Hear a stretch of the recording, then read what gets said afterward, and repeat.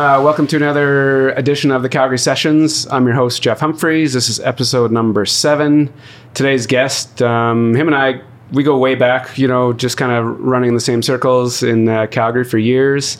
I'll let him introduce himself, name, and what you're up to right now. Yeah, I'm Ernie Tsu. I'm the one of the part owners of Trolley 5 Community Brew Pub. Yeah, just down the street from here. Cool. So yeah, the gist of the show is entrepreneurs, artists, and athletes. You obviously fall into the entrepreneur category. Yeah. The funny, like I said, me and Ernie have kind of crossed paths over the years. The one random story I was thinking about before you got here was you were running a place in Kensington. It had that upstairs lounge, the Jupiter. Yeah. And that's when you and I kind of met face to face for the first time, because I was DJing around Calgary. Yeah. You were trying to figure out what you wanted to do. And I remember walking up there and I'm like, this is a cool spot. Kind of random, but it was... Yeah. I can't remember the name. Yeah, it was the Jupiter. A friend of mine, George Giorgio, that's when I was owning Classic Jacks at that time. And he had come across the Jupiter, which is now the former oak tree. Right. And he came across basically a steal of a deal on a lease and asked me if I'd come and give him a hand, and we whipped together Jupiter. Yeah, that's crazy. Yeah, live music. It was a live music venue then. Yep. And then back in the day, I could say it now, it was an after hours location, as everyone well knew in our industry back then. So that was a long time ago. Yeah, that was. Yeah. So I kind of just want to get into your story. Obviously, you're a face around town forever. We'll get into all the different places you've been, but you know a lot of people in the city. A lot of people know you. What I don't know is just kind of the early on, before you started running Jacks, and I kind of want you to go back, as far as you want to go, whether it's born and raised in Calgary, kind of how you grew up, and how you started getting in, how you saw the restaurant space as kind of your wheelhouse. So born and raised in Calgary, and my family owns the Silver Dragon, which is okay. Yeah, I'm going to start interjecting all over the place, but for sure, man. Interject away. Somebody, you might have mentioned that on a post this year, and that was the first time I ever caught wind of it. I had no idea. Yeah, so it's my grandfather, my grandmother, my aunt, and my mom own both of the Silver Dragons. So restaurants have been in my blood all my life. The only time I ever worked there though was maybe grade 6 and 7, debeining shrimp and doing dishes, just helping out wherever I could. Kind of spotty. And then so we've got 2 Silver Dragons, obviously the one in Chinatown that man, it's over 60 years old now. Crazy. And then Banff is over 30. Yeah. I had no idea. Over 35 years, actually, if I calculate it right. So, and you only worked there, you had one short stint? Why was that? My parents never wanted me in the industry. Yeah, my mom especially, she never wanted me in the industry, right? Our industry is... it's a passionate industry, but it's hard. It's hard work. It's not, our industry is not for the faint of heart. Not if you own, right? Yeah. So, especially I think, there's so much energy in the industry, but it can also, if you're not a strong individual, it can chew you up and spit you out. Yeah, it can break you down for sure. But if you, once you get into rhythm and routine and you kind of see the labor of love come to light, our industry's the best. The best. Yep. Yeah. So obviously you saw the restaurant world at an early age. It was, your family's entire life. So you kind of go through junior high school, and what are you up to then? You playing sports, or you working, or what are you doing? Deep in sports. I was quite a shitty kid up until grade 7. My mom had for lack of better words, a breakdown, and one of her best friends had their kids in Calgary Christian School. Oh yeah. And at that time I was at David Thompson running with the pretty tough crew, grade 7, man. You laugh at it, but it's a thing though. But we were, the grade 9 kids went to go frosh us, chase down an alley. And we're like, why are we running? We turned around, ate a couple eggs, and then it was on. It was just a full on brawl in the back of an alley. And grade 7. But my mom ended up putting me in the Christian school there, and I played volleyball and kickboxing were my 2 primary sports all the way through my life. But that school was awesome, especially on the sports side. Yeah. Where I know is there a couple of, where is that school? It's in Richmond. It's what people refer to as Dutch Acres. Like you got Glenmorgan Bakery, and then you got that whole area there. And so Southwest. So when I was in the school, I was one of only 2 Asians in the whole school at that time. It was all, like I would say 90% of the school was Dutch. Crazy. Yeah, Dutch. We were, Christian, Dutch Orthodox. Yeah, crazy. Like church on Sundays, there wasn't even a piano. Just a cappella, right? Wild. Yeah. So after that, so you're playing sports. Would you see kickboxing? Yeah. How did you, like, where does that even enter into the equation? It was Kung Fu to start, right? So grade 6, got into Kung Fu.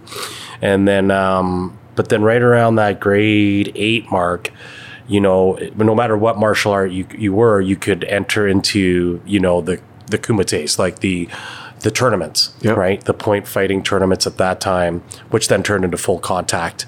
So then once I got into it, it was an addiction. Yeah. And still is today? I'm not. No, not. I mean, I still spar with Conrad next door at Rumble, right? Yeah. That guy is awesome. And then, but I work out with Conrad and I'll spar him, but by no means am I eating leg kicks anymore at this age. Yeah.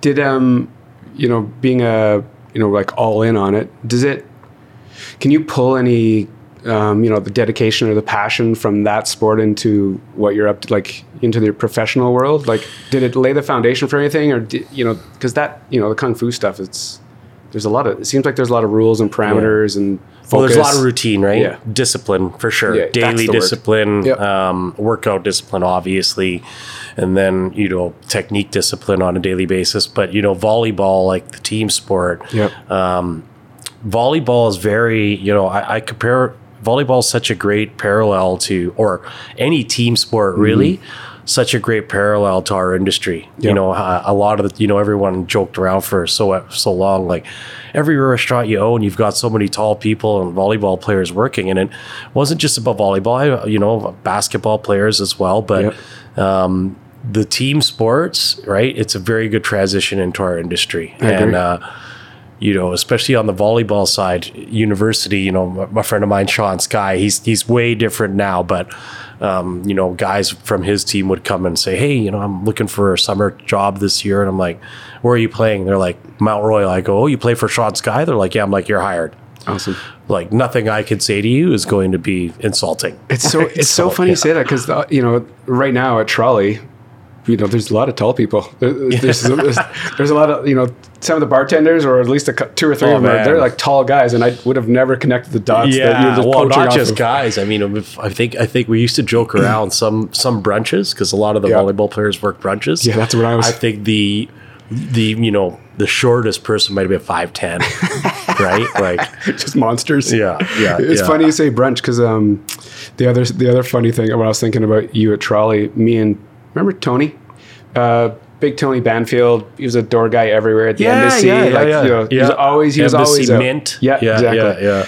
So me and Tony went to Trolley hungover on a Sunday, and one of your tall bartenders, you could see that we were struggling. Yeah. And typical Jameson's. No, but your staff are very, they're very in tune with what's happening and what somebody needs. Yeah. So this bartender, I can't remember his name. He's like, "How you guys doing?" I'm like, we're a little under the weather. We don't know which way to go. He's like, "Oh, I got something." So he goes back and he's working back there. Comes back and drops these 2 pints on the table. It's half White Crush. Yeah. And half cider. Yeah, it was that peach Big Rock cider. That's right. Does he have a name for it? I can't remember. It was like it was an insult to my first crush, I thought, for a while, but it was. I can't remember what he called it. Oh man, it was like it went into the top 4. It's crazy. Yeah, I think it was White Summer or something, or Peach Summer. Or unbelievable. Yeah, I still make it, when I'm at the cabin or at home, and I just needed something different. Yeah, it's a great drink. I won't lie. But I'm just like, how can you put cider in my beer? But yeah, it's. So that was the tall bartender. So tall. Yeah, that was as soon as you said tall, I was like, oh, I remember that guy. Yeah. It's interesting you talk about the team stuff, because I grew up playing sport too, kind of at a decent level, and I've been noticing all these parallels to sport and business. Yeah. And you kind of running different operations. Do you come at it as more of a coaching angle versus, I'm the GM and I'm the owner and I do this, or how does that approach, from sport to running? Yeah, especially I'd say the last 4 years, has been a really the most important transition in terms of owning and managing the team and how to work with different personalities. Yep. I coach at Western Canada High School still, yep. Right? Yep. And they three-peated right before COVID. Awesome. Girls did. But one thing I really learned with the girls is, their maturity level now is off the charts, just in the information age. And yep. They would come to me and say, hey, we want to give you some feedback about, practice or... Which is so different right? from the way we grew up. Exactly. Like right? It was a one-way conversation. Yeah, exactly. It was, this is the way we approach the game. Yep. This is the game plan. Stick to it. That's it. But so now, like probably my last 4 years, even with the team meetings, I would never run the team meeting after a match. It'd be the two captains. Right. So the two captains would start the team meeting, and then, we'd always have the grade 11 kid that we knew was going to be the next yep. passing of the guard. And, yep. Okay, what's your input, Scarlett, on the match? So, transitioning that to the industry, because our industry right now, it changes on a daily basis. It's so awesome that way. Yep. No day is ever the same in our industry, right? Yeah. And now listening to the managers now and getting their input on where things have to go from here. Us old guard, we got to step aside and let it happen. And that old guard, it's like sport or even at work. It was always your boss would just tell you something and you took it and went. Even if you didn't want to do it, you might mutter it under your breath, or you might be pissed off for a while. But now it just seems like there is more of that, not white gloves, but there's definitely more of it's a two-way conversation to get something done. It is. It's still a two-way conversation, but you still have to, we've got verbiage inside the restaurant called drop the hammer. There's times we have to drop the hammer and guys, this is the standard that we operate off of, yep. period. Yep. So if your input that you're about to give is not going to be in line with the standard that we have, then it's not going to work. Right? And the other language we have is, don't give me the bullshit puppy dogs and ice cream, right? It's not going to work that way, right? Yep. If it does not uphold the standard. So it's a fine balance, right? Especially on a day-to-day basis. I mean, Trolley 5 is a great example. We've had to survive 2 years of construction and now a pandemic, right? So all the while, inching along and making sure that we're still profitable and still able to give back to the community. Yeah, it's what you guys have gone through in the last 2 years is obviously... Oh, this whole street, what everybody's gone through on this street, man. Yeah. You can't prepare. Oh, you've been in the industry forever, and there's no way you could ever prepare for this kind of mayhem. Crazy. So when did you start when did you start going against your parents and start getting into the restaurant? Or was there something before you started working in restaurants? Yeah. Where's the sports was my focus, through high school? Yeah, throughout junior high school. My mom always tells the story. They booked a family trip to Disneyland, right? And for the first time in my life, I got cut from Team Alberta in grade 10. Oh. And got down to the last 15 and there was no red shirts at that time, so got clipped. And that summer, I told my parents, I'm like, I'm not going. They're like, what? And all I did was vertical training that summer and right back onto the team the next year. But did you hire somebody to train, or was it because back then I didn't feel like it was just like you had to figure it out yourself? You had to figure it out yourself. At that time there was a gym, Fish Creek gym, and one of my friend's parents was a personal trainer there. And I was working with him and saying, look, I'm jumping high. I think I was jumping 29 at that time, right? Which in this day and age is nothing. Yeah. 32. I was jumping 32 at that time. And what position did you play? I was a left side. Okay. I was a power hitter at that time is what the verbiage was. There wasn't no left or right. It was like you're a power setter or middle. Yeah. there was no libero, there was no defensive player sweeping across the back. So you had to figure it out, especially being short. So I was going to say, like, I would have never thought that you would have been. Yeah. Well, and then, it was right around the time the Olympics were coming around. So the U.S. national team had a little Asian guy named Eric Sato on the team. And I was like, well, if Sato can jump 40, I can get there. And yeah, by the time I got back to school and club, I was like 41 off the floor. Yeah. So how'd you do it then? Honestly, just every day, worked out every day on. Did you weight yourself and jump, or what'd you do? Yep. There was there was a school across the field from me, so I had like little piece of chalk and kind of jump up and not make them knock on the wall. And, but skateboarding too was huge. Like I skateboarded every day, hours a day, because that's how I got around. But because so it was like that's how you got around, but you also love skateboarding? Oh, I loved it. Yeah, that was back in the day of Tony Hawk, Per Willander, Caballero, Mark Gonzalez, Christian Hosoi, right? So that's when Thrasher magazine did come out and was like, that was the thing, right? So did you, this is funny because I just had this conversation. Did you, when the city of Calgary started popping up ramps?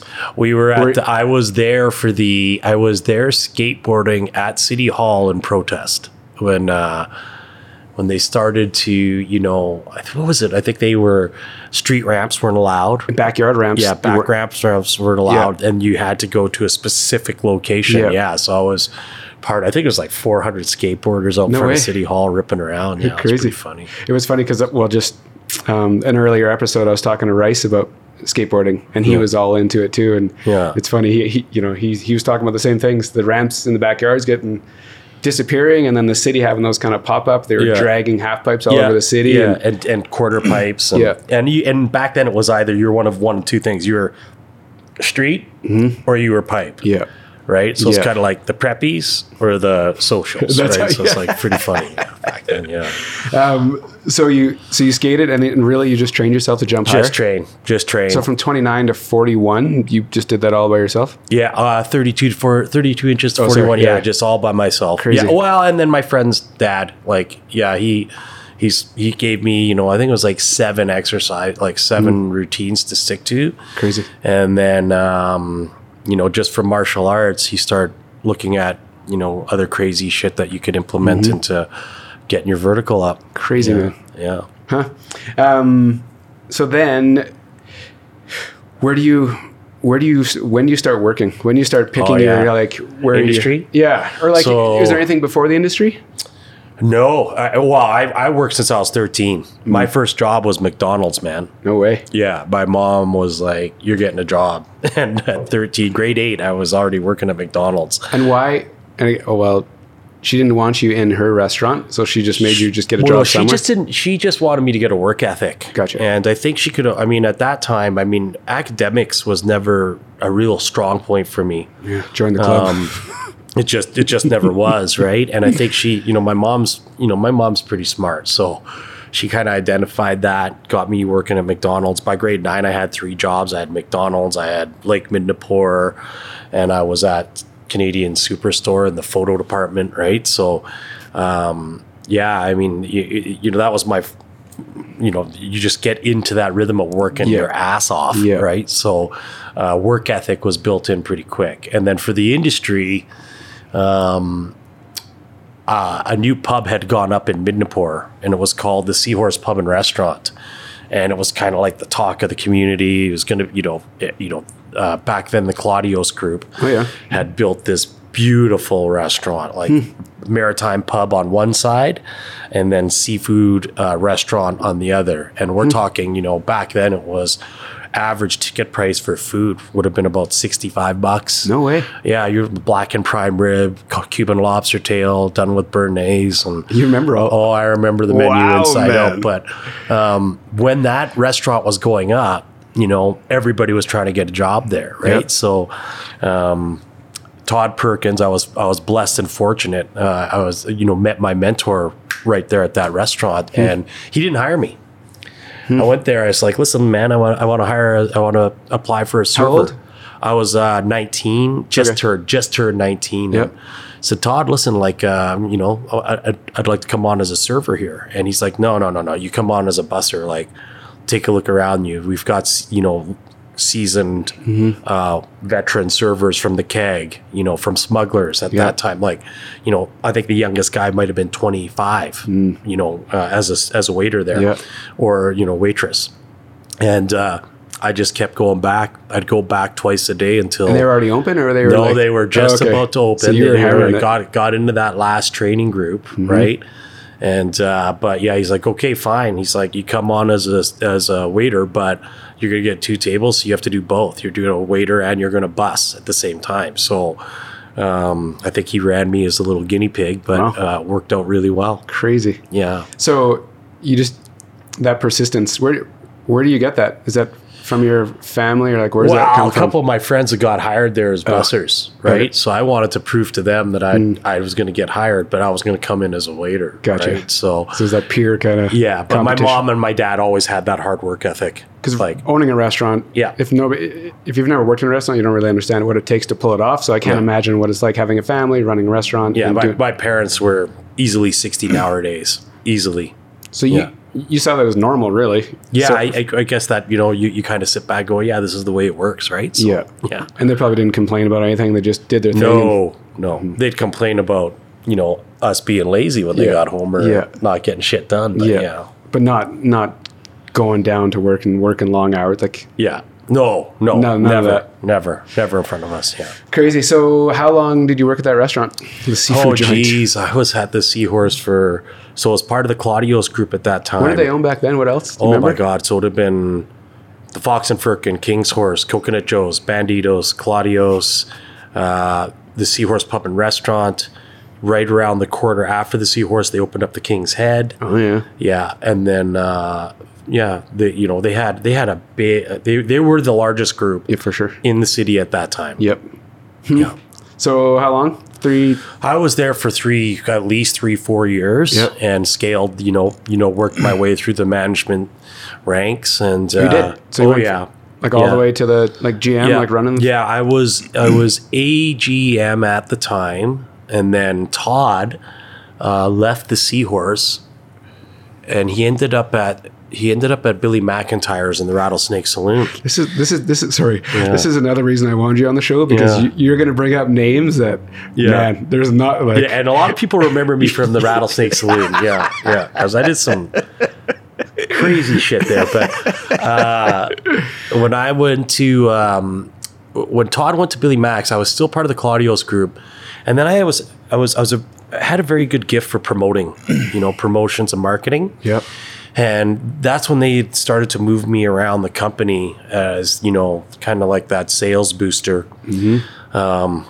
I did some work at the Fox, I did a little work at Coconut Joe's, and then King's Head opened and was there for a short stint.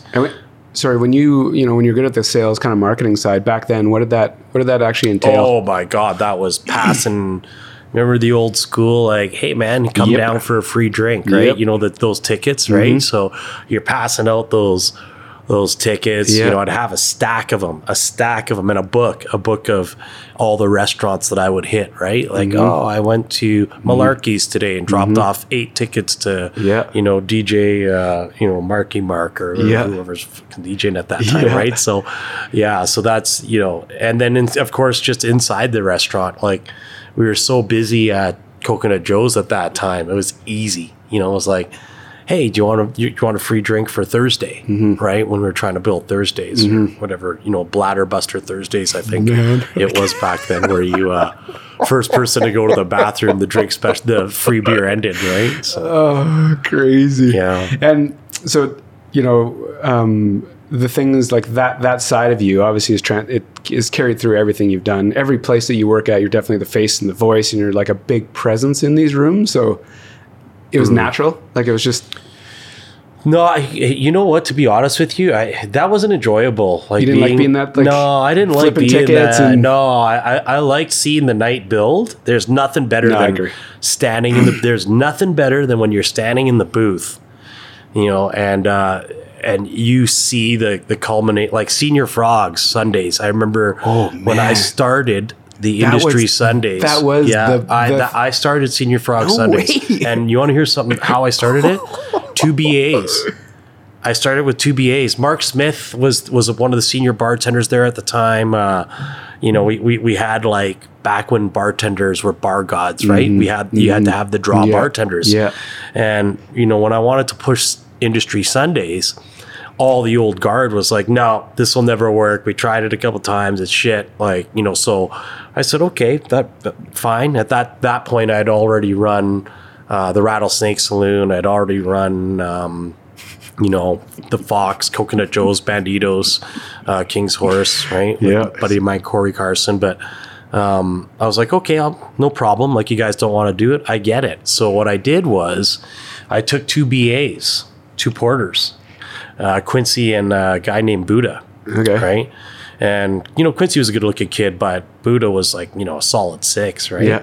But it's funny you say it though, because the God bartender thing and the BA thing, it was a thing back the ranks, then, right? Yeah. But I told them, I said, listen, how would you like to start bartending? Because every BA's dream is to get behind the wood. And they're like, what do you want us to do? And I'm like, I want you to help me build the industry Sundays. It's going to take a fuckload of work, but I want you to help me build the industry Sundays. And they're like, what's that going to take? I'm like, 30 locations a week. I want you to hit 30 restaurants a week, minimum, right? And they'd usually top out 40 minimum. Yep. And dropping off handbills. Yeah, handbills, like the tickets for Industry Sunday, the free drinks. Yep. And what was pivotal was I was able to get Shabba just to help us start building it as the DJ. Yep. And Senior Frogs was 3 levels at that time. So, chaos too. Yeah, no, well, not on Sundays. We started off Sundays. But in its prime. When I got it, we got it to where we wanted it to be, man, we were doing stage dives off the 3rd levels. I watched it all. Crazy, yeah. But so Buddha Quincy, they started off. I think if I can remember it right, the first 4 ringouts, I think the highest ringout was $1,100 with $900 worth of promo, right? Mm-hmm. But then it was one long weekend Sunday, right around that 6th, 7th week. We had a long weekend Sunday. We did 5K, 2 bartenders, no server, a busser, myself, and DJ Shabba. Mm-hmm. And then all of a sudden, servers came to me. Hey, Ernie, how do we get onto the promoting team for Industry Sundays? Because they could start to see the build. Yep. The old guard still, they're like, no, right? So I said to the servers that always wanted to bartend, my girls, I was like, yeah, for sure, but you got to hit 30 restaurants a week. So then we started to do the map of the promoting and quadrants of the city. So it's pretty calculated. Very calculated. Red lot. Everybody's like, oh, well, we should be hitting these nightclubs. And it's like, no, do not hit any of the nightclubs, because the nightclub staff, A, they don't believe in it. And B, there's only like 12 staff. Yep. Hit a Red Lobster, hit an Earl's. So Earl's Southport was the restaurant at that time, right? They got 60 staff. Yep. Get 6 of them down here. Yeah. So, so now main one was run by the 2 BAs. Shooter bar on the bottom level was now taken over by 2 servers. Yep.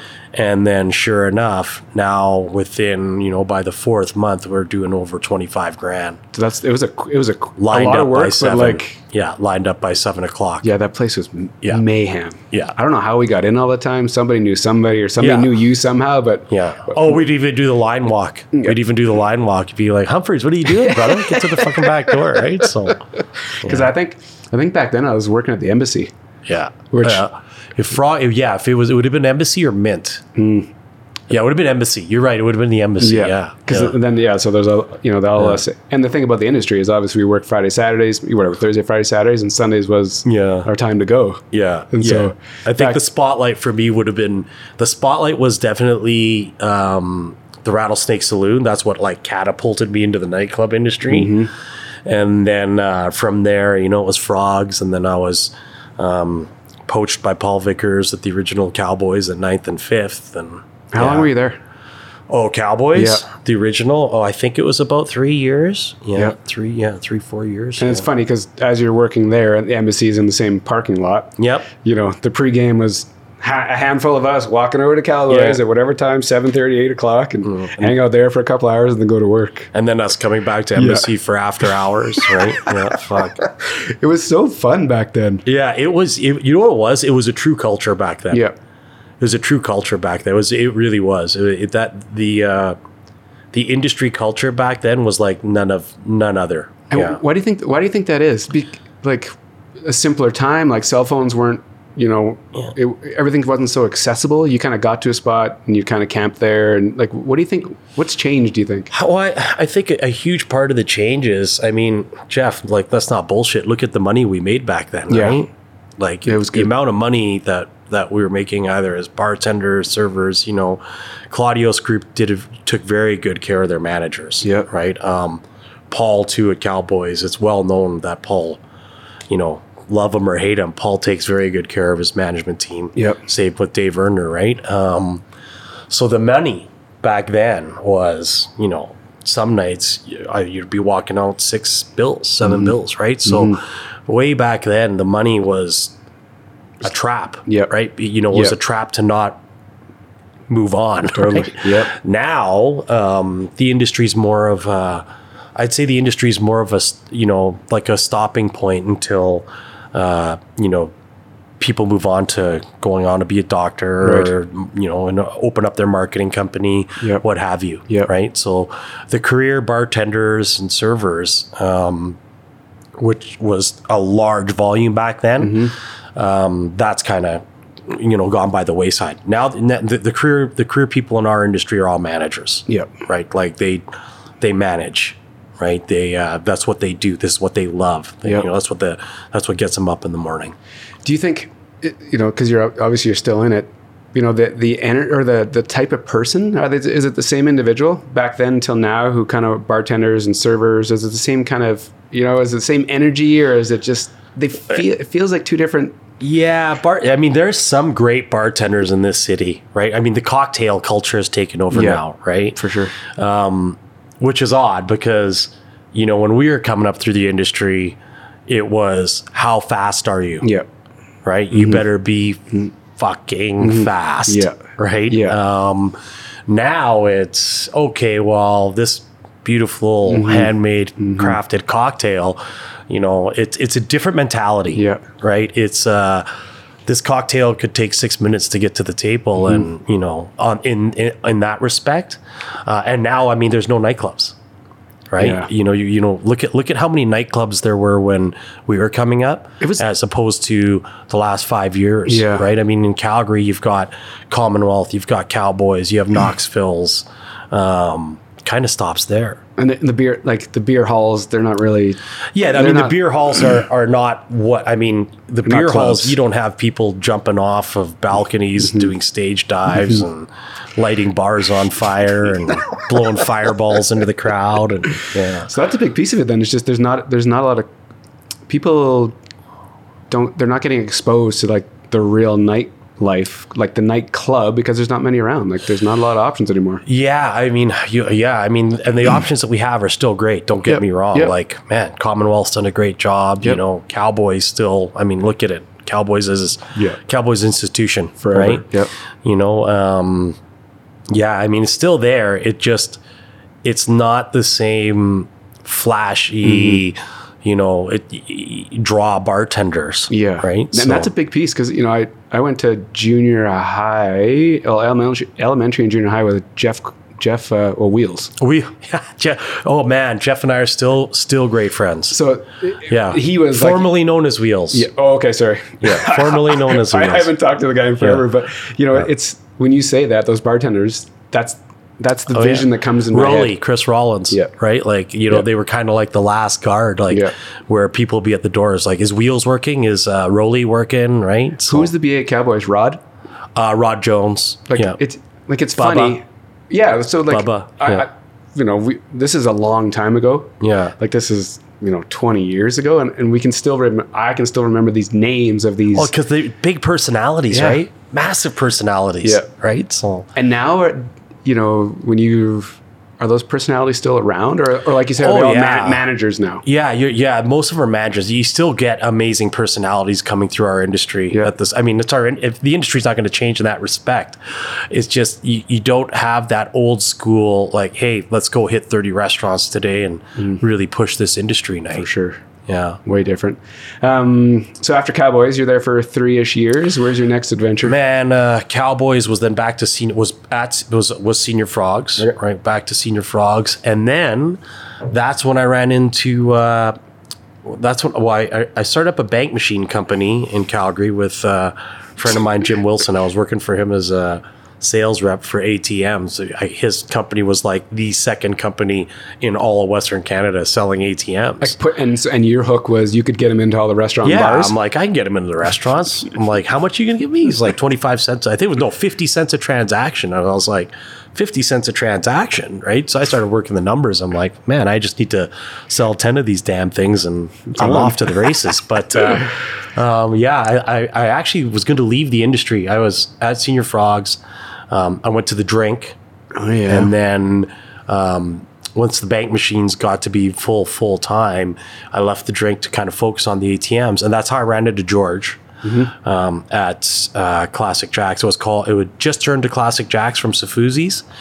And, I said, trying to sell George on an ATM and said, hey, man, I heard some rumors that you actually might be selling. And he's like, yeah, I think I might just sell Jack's. It, just isn't going the way that I want it to go. And Safuzi's was a tough sell at that time. It was just a little bit ahead of its time, I think, in Calgary. Yeah.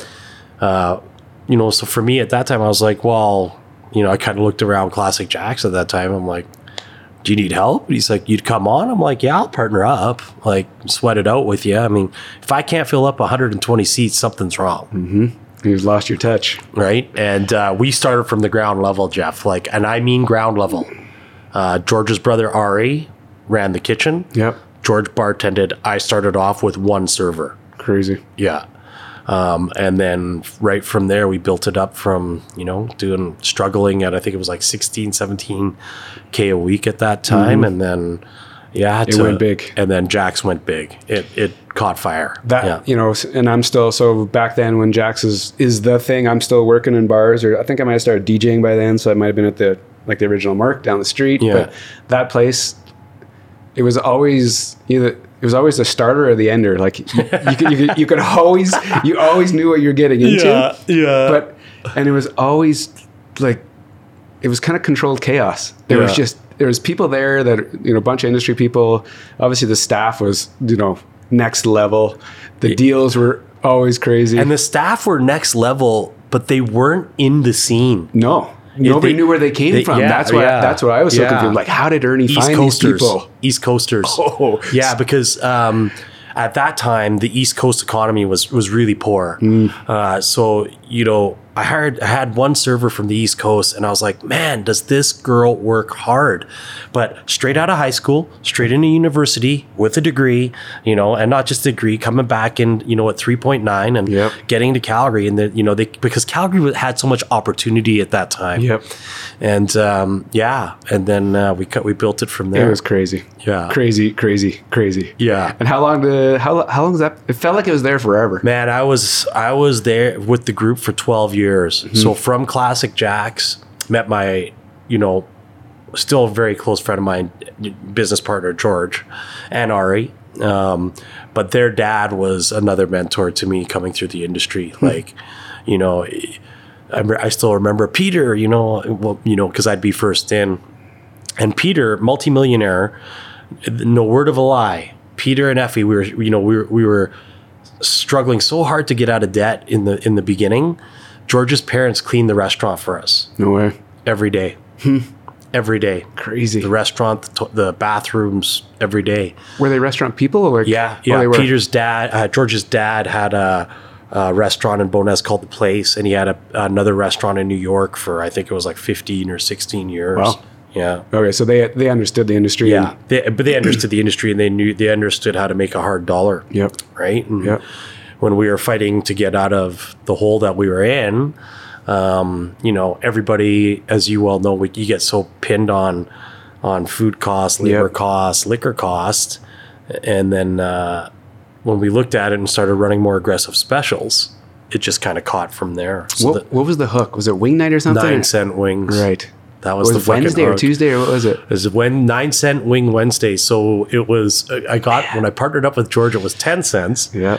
And we were doing like $800, like maybe 800, 900 on a Wednesday. Yeah. And I said, listen, man, like, let's drop it to 9, a single digit. And George was like, you think that's going to make a difference? I'm like, let's just see. And we popped it at 9, and 3 weeks later, we literally quadrupled the sales. 3 weeks later, it just went off. Did you have the staff doing your go hit your 30 restaurants? Yeah, we were doing the same thing, the promoting. I still had my book that I would open up, and that's when cell phones were around at that time. And I'd just be calling people, hey man, like come and buy for a pint, tonight, and let me buy you some wings, and get the room feeling good, and then rocking it from there. But man, once we started to get busy, do you remember Will? Yep. So Will and I grew up together at Mindapore, and his first gig was at a Rattlesnake Saloon. And then from there, I got him at the Fox. Yep. And then, of course, everyone knows Will from Kaylee's. Yep. And Will was at Kaylee's. He, citywide, everyone knew Will. And when I went back to Jack's, I was like, listen, we're struggling, Will. Like, is there any way you could maybe play a Saturday night? And he said, not a problem. So Will started playing a couple Saturdays. Up on the back, like at the second deck there, right? So Will came in, started playing a couple Saturdays, and then Wednesday, Friday, Saturday caught. Then we started the Buckets of Corona on Thursdays. So we had 4 unbelievably crazy busy nights, and then because of our staff, the rest of the week just kind of fell into place. So crazy. Will, I haven't heard that name in forever. Yeah, he's still kicking ass. No way. Yeah, he lives out in Vancouver, I believe. And the last time I saw him, he was the headliner at Ironwood, and we had some great laughs. Because everywhere he went, it kind of he can make it. Will could come fill alive. a room. Yeah. Will could fill a room. Like by himself. Yeah. Yeah, by himself. Crazy. Yeah. Huh. So 12 years at Jack's, and then 12 years at Jack's, and during that time, I developed the concept for 1410 World Beer House, which was kind of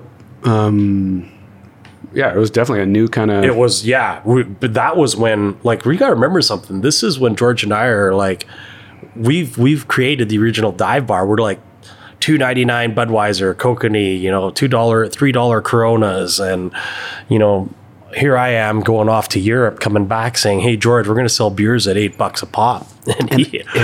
And no one believed in the concept. No one. And we bought another cursed location, right? Everyone thought Jack's was a cursed location. Yep. When George signed the deal for the Homestead, it was the Homestead at that time. Yeah. Everyone laughed at us. They're like, you guys are grabbing that piece of shit beside McDonald's? What are you guys doing? And you're doing what? You're selling $8 beers? Right? And, we were there was Bottle Screw Bills at the time and us. So those were the two kind of new beer feel. Could you say craft? Was it craft? It wasn't craft. It was UK Belgian focus. It was, but that word craft wasn't a thing. That word craft beer was not a thing as of yet. World beers was the thing. So just everything but Germany, Belgian. Belgian beers was like the mass trend. Right. And so we opened up this Belgian beer house. We called it the World Beer House. And holy shit, like the first 2 months, like I thought George was going to kill me because we were slow. Like it was like, this isn't really working, right? Started to panic, get to the drawing board. Okay, what buckets of beer are we going to start doing, right? You got to pull out the book again. Get the book of names again. But fuck it. Yeah, so then what ended up happening was it just, all of a sudden, it boom. We just got that clientele that wanted beers from around the world, and then it got slammed. Like crazy. 1410 was busy jamming. Jimmy from Roxwell DJs, Jimmy and Joey. That's where they got their start in Calgary. That's where I gave them their first gig. Was that 1410? Wild, man. Yeah. And after 1410, where do you? So after I got out of the group had 1410, 1600 Classic Jacks, and 80th and Ivy at that time. Did you bounce around between Well, I ran all of them. Yeah. I had them all. I was partners in all of them. Gotcha. Myself, George and Ari, and then Joanna, their sister, got into play as well. So I left Jack's. I left Group 933 was what we were called at that time. Yep. And you know what? I had burnout. Like you think the 80 hours a week aren't going to catch up, or I truly hit burnout. And you know what? When I look back on it, it was no fault of my partners, because George was always, hey, we got to take our foot off the gas pedal here and let our people run this company. And it's just so hard, right? When especially when you build 1410 from scratch, to see that beer concept now take off across the city, right? So I, when I left, was awesome. I did a hike, came down, met with my business partners, told them that, I'd like to be bought out, and we had a half hour literally of dead silence in the bike. That's a big change. Yeah. And we're best friends too. We traveled the world together, right? But I knew at that time that I needed to make a change. And my wife now, at that time when we were together, she's like, okay, well, I don't know what you're gonna do, and I'm like, neither do I. But we'll go from here. And it was, I still remember it. Within 2 hours of leaving the Group 933, the email had gone out, and within 2 hours I was getting calls from everybody like, hey, would you come on? Well, you do want to partner up in a new venture. We know that you've got probably some concepts in your hip that you'd like to get launched. And I didn't return any of the calls, none of them, right? And I ended up running into PJ, and he was one of the people that were calling, and ran into PJ. I can't remember if it was a Starbucks or a coffee shop or something. And he's like, hey man, you don't believe in returning calls? And I'm like, I just need some time, right? Break. I just need some time. I need a break. And I don't, to this day, when I think about it, that, PJ LaRue is like, he should be in fucking Star Wars, because he pulled a Jedi mind trick on me. He got you, hey? Yeah. I was like, yeah, you should, I talked to Rob and John, like Rob Swiderski and John Leewag, and, why don't you come over and consult, right? Like, because Craft was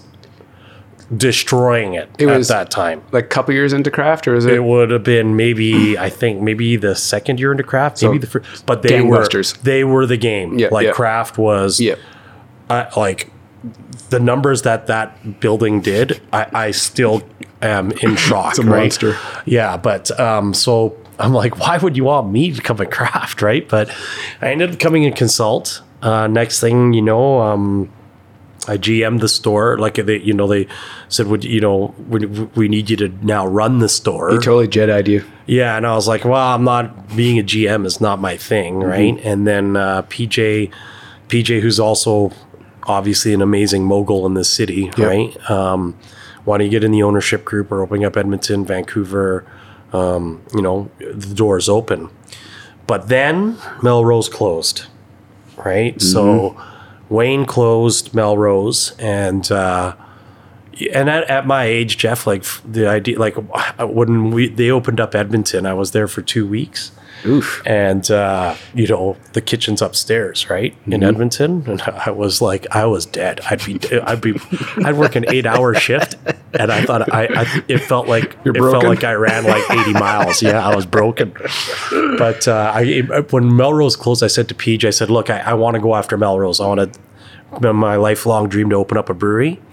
And PJ's like, let's do it. And I'm like, oh, let's? He's like, yeah, just the two of us. So the rest is history. Crazy. Yeah, and to this day, like, I credit our landlord Wayne. I mean, he was getting offers from Keg, Joey's, CAC. Like, he was getting offers from big chains. Yeah.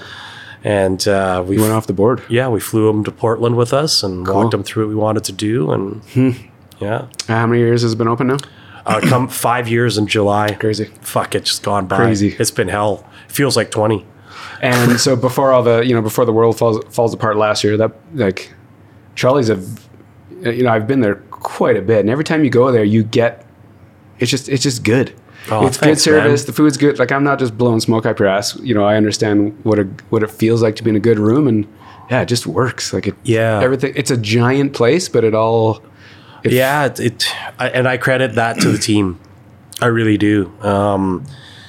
This year's my year to transition, like to make sure I've got 2 people picked out that, you know, will be the face of Trolley 5 coming out of this. Right. And it has to happen for sure. You know, I mean, what more can I do with, you know, that younger hip clientele that loves beer, right? I love beer, but when you have an old guy repping beer, that you get more old guys coming in drinking beer, right? And you got to have that. Not as often either, because we're exactly old. Right. You know, if it's going to be a true community craft beer brew pub, then that age demo has to be accordingly as well. And so what's your involvement with the beer? As in, you know, I'm not blowing smoke up your ass. First Crush is probably my favorite beer.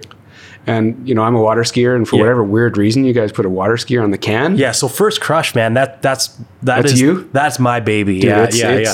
First Crush is, cause PJ had craft, right? And Deschutes, Chainbreaker had come through through the taps at that time. Yeah.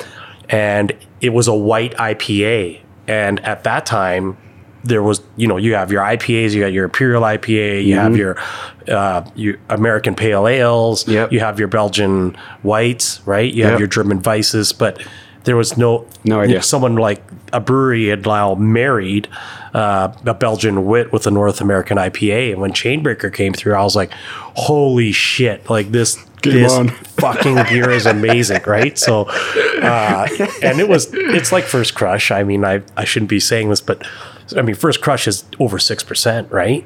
Dude, but it drinks like it's 4. So when we opened up Trolley 5, Jeff DeManick, who's our head brewer, I said, look, brought him Chainbreaker, and I said, hell or high water, I don't want it to be exactly the same. I'd like it to have a little bit more on the friendly citrus side, right? So it's a good way to say it. I don't want to get into the piney, hoppy, spruce side of hops. I want it to be more on that citrus side, because my dream was for it to be called First Crush. And here's the reason why, for you as a water skier. So First Crush was to be, it was supposed to be 4 rotating labels, right? So in the winter, it's supposed to, and we had one. It was a snowboarder like going up. So it should be the first tracks. It should be that, that first, First Crush should remind you of, the first tracks, the first powder day, right? The water skiing, First Crush should remind you of like, man, this is the first day that we're out on the skis. How did you get there though? Do you ski or like? I snowboard. Snowboard, and but how I got there was, back to Cindy and Todd, the 2 mentors that I met at the Seahorse. They truly taught me the love of dining, right? Like, the passion for wine, oysters, with my staff, I'm like, whenever we talk about beer or we develop a beer, it should remind you of the first grilled cheese sandwich you ever had, right? Like that's so what, good, man. Right? So First Crush was supposed to be, that pinnacle of whatever sport, right? Yep. And unfortunately, four different labels every year, cost you a shitload. Right. So now the logo, if you look at it, it's goggles, but it has the mountains and then the orange, which kind of represents that beautiful orange coriander feel to it. Ski poles. Right.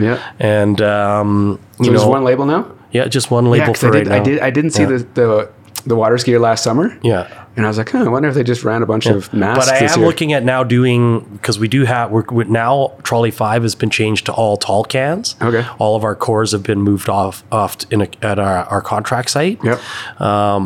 So now what I'm going to do with First Crush, when it goes to a tall can, do you know Zach Colburn?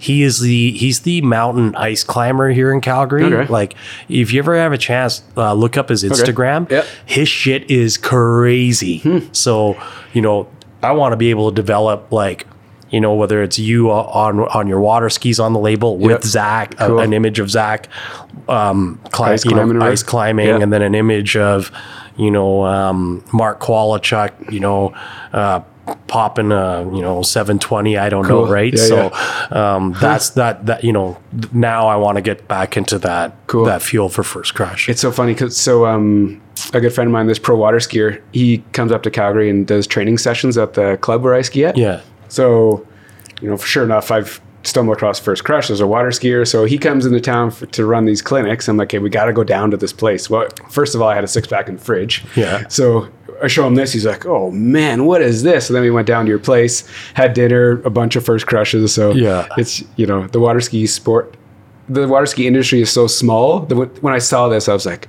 oh, it's just speaking to us. Yeah. So I had to tell everybody about it. It's so crazy. Yeah. I put the water skier on and people were texting me, man, this is awesome. Because what else is First Crush? It's a great boat beer. Mm-hmm.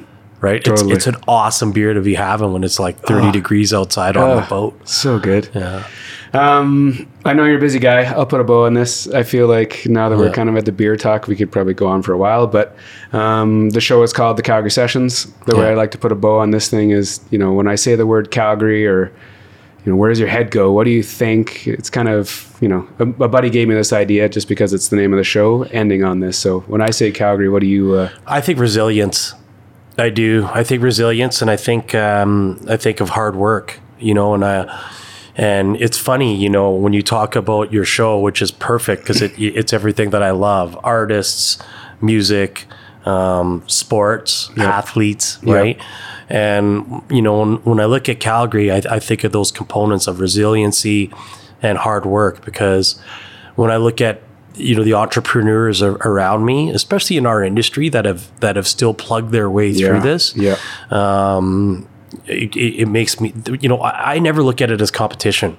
I always look at it as, if we have a healthy industry, we've got a healthy economy. For sure. Right. Yep. And then on the sports side of things, those exact same words, resiliency and hard work. Yep. Right. You see, you know, Bob Willett, who has one of the best basketball schools, you know, probably in Canada, right? And seeing what he's done and what he's now going to be doing for some of the underprivileged players in the city, right? So that's what I think of when I think of Calgary, man. It's cool. It's really cool to hear these answers, because there's definitely a common thread, which is kind of people and just there's something special. Just being born and raised here. Yeah. I don't know. There's obviously a different connection, but I feel obviously very similar to you, dude, man. I'm blessed. You know, born and raised is, I mean, that you can see it. That's what's on our sweaters, right? At Trolley is we live, eat and breathe by born and raised. Yeah. So it's awesome, man. Thanks for making the time. This was super cool to catch up with you, because I've known you for a long time, and obviously these names you're bringing up, I flash back to a super fun time in my life. So thanks for making the time. Yeah. Thank you, brother. Thanks for having me. Awesome. All right.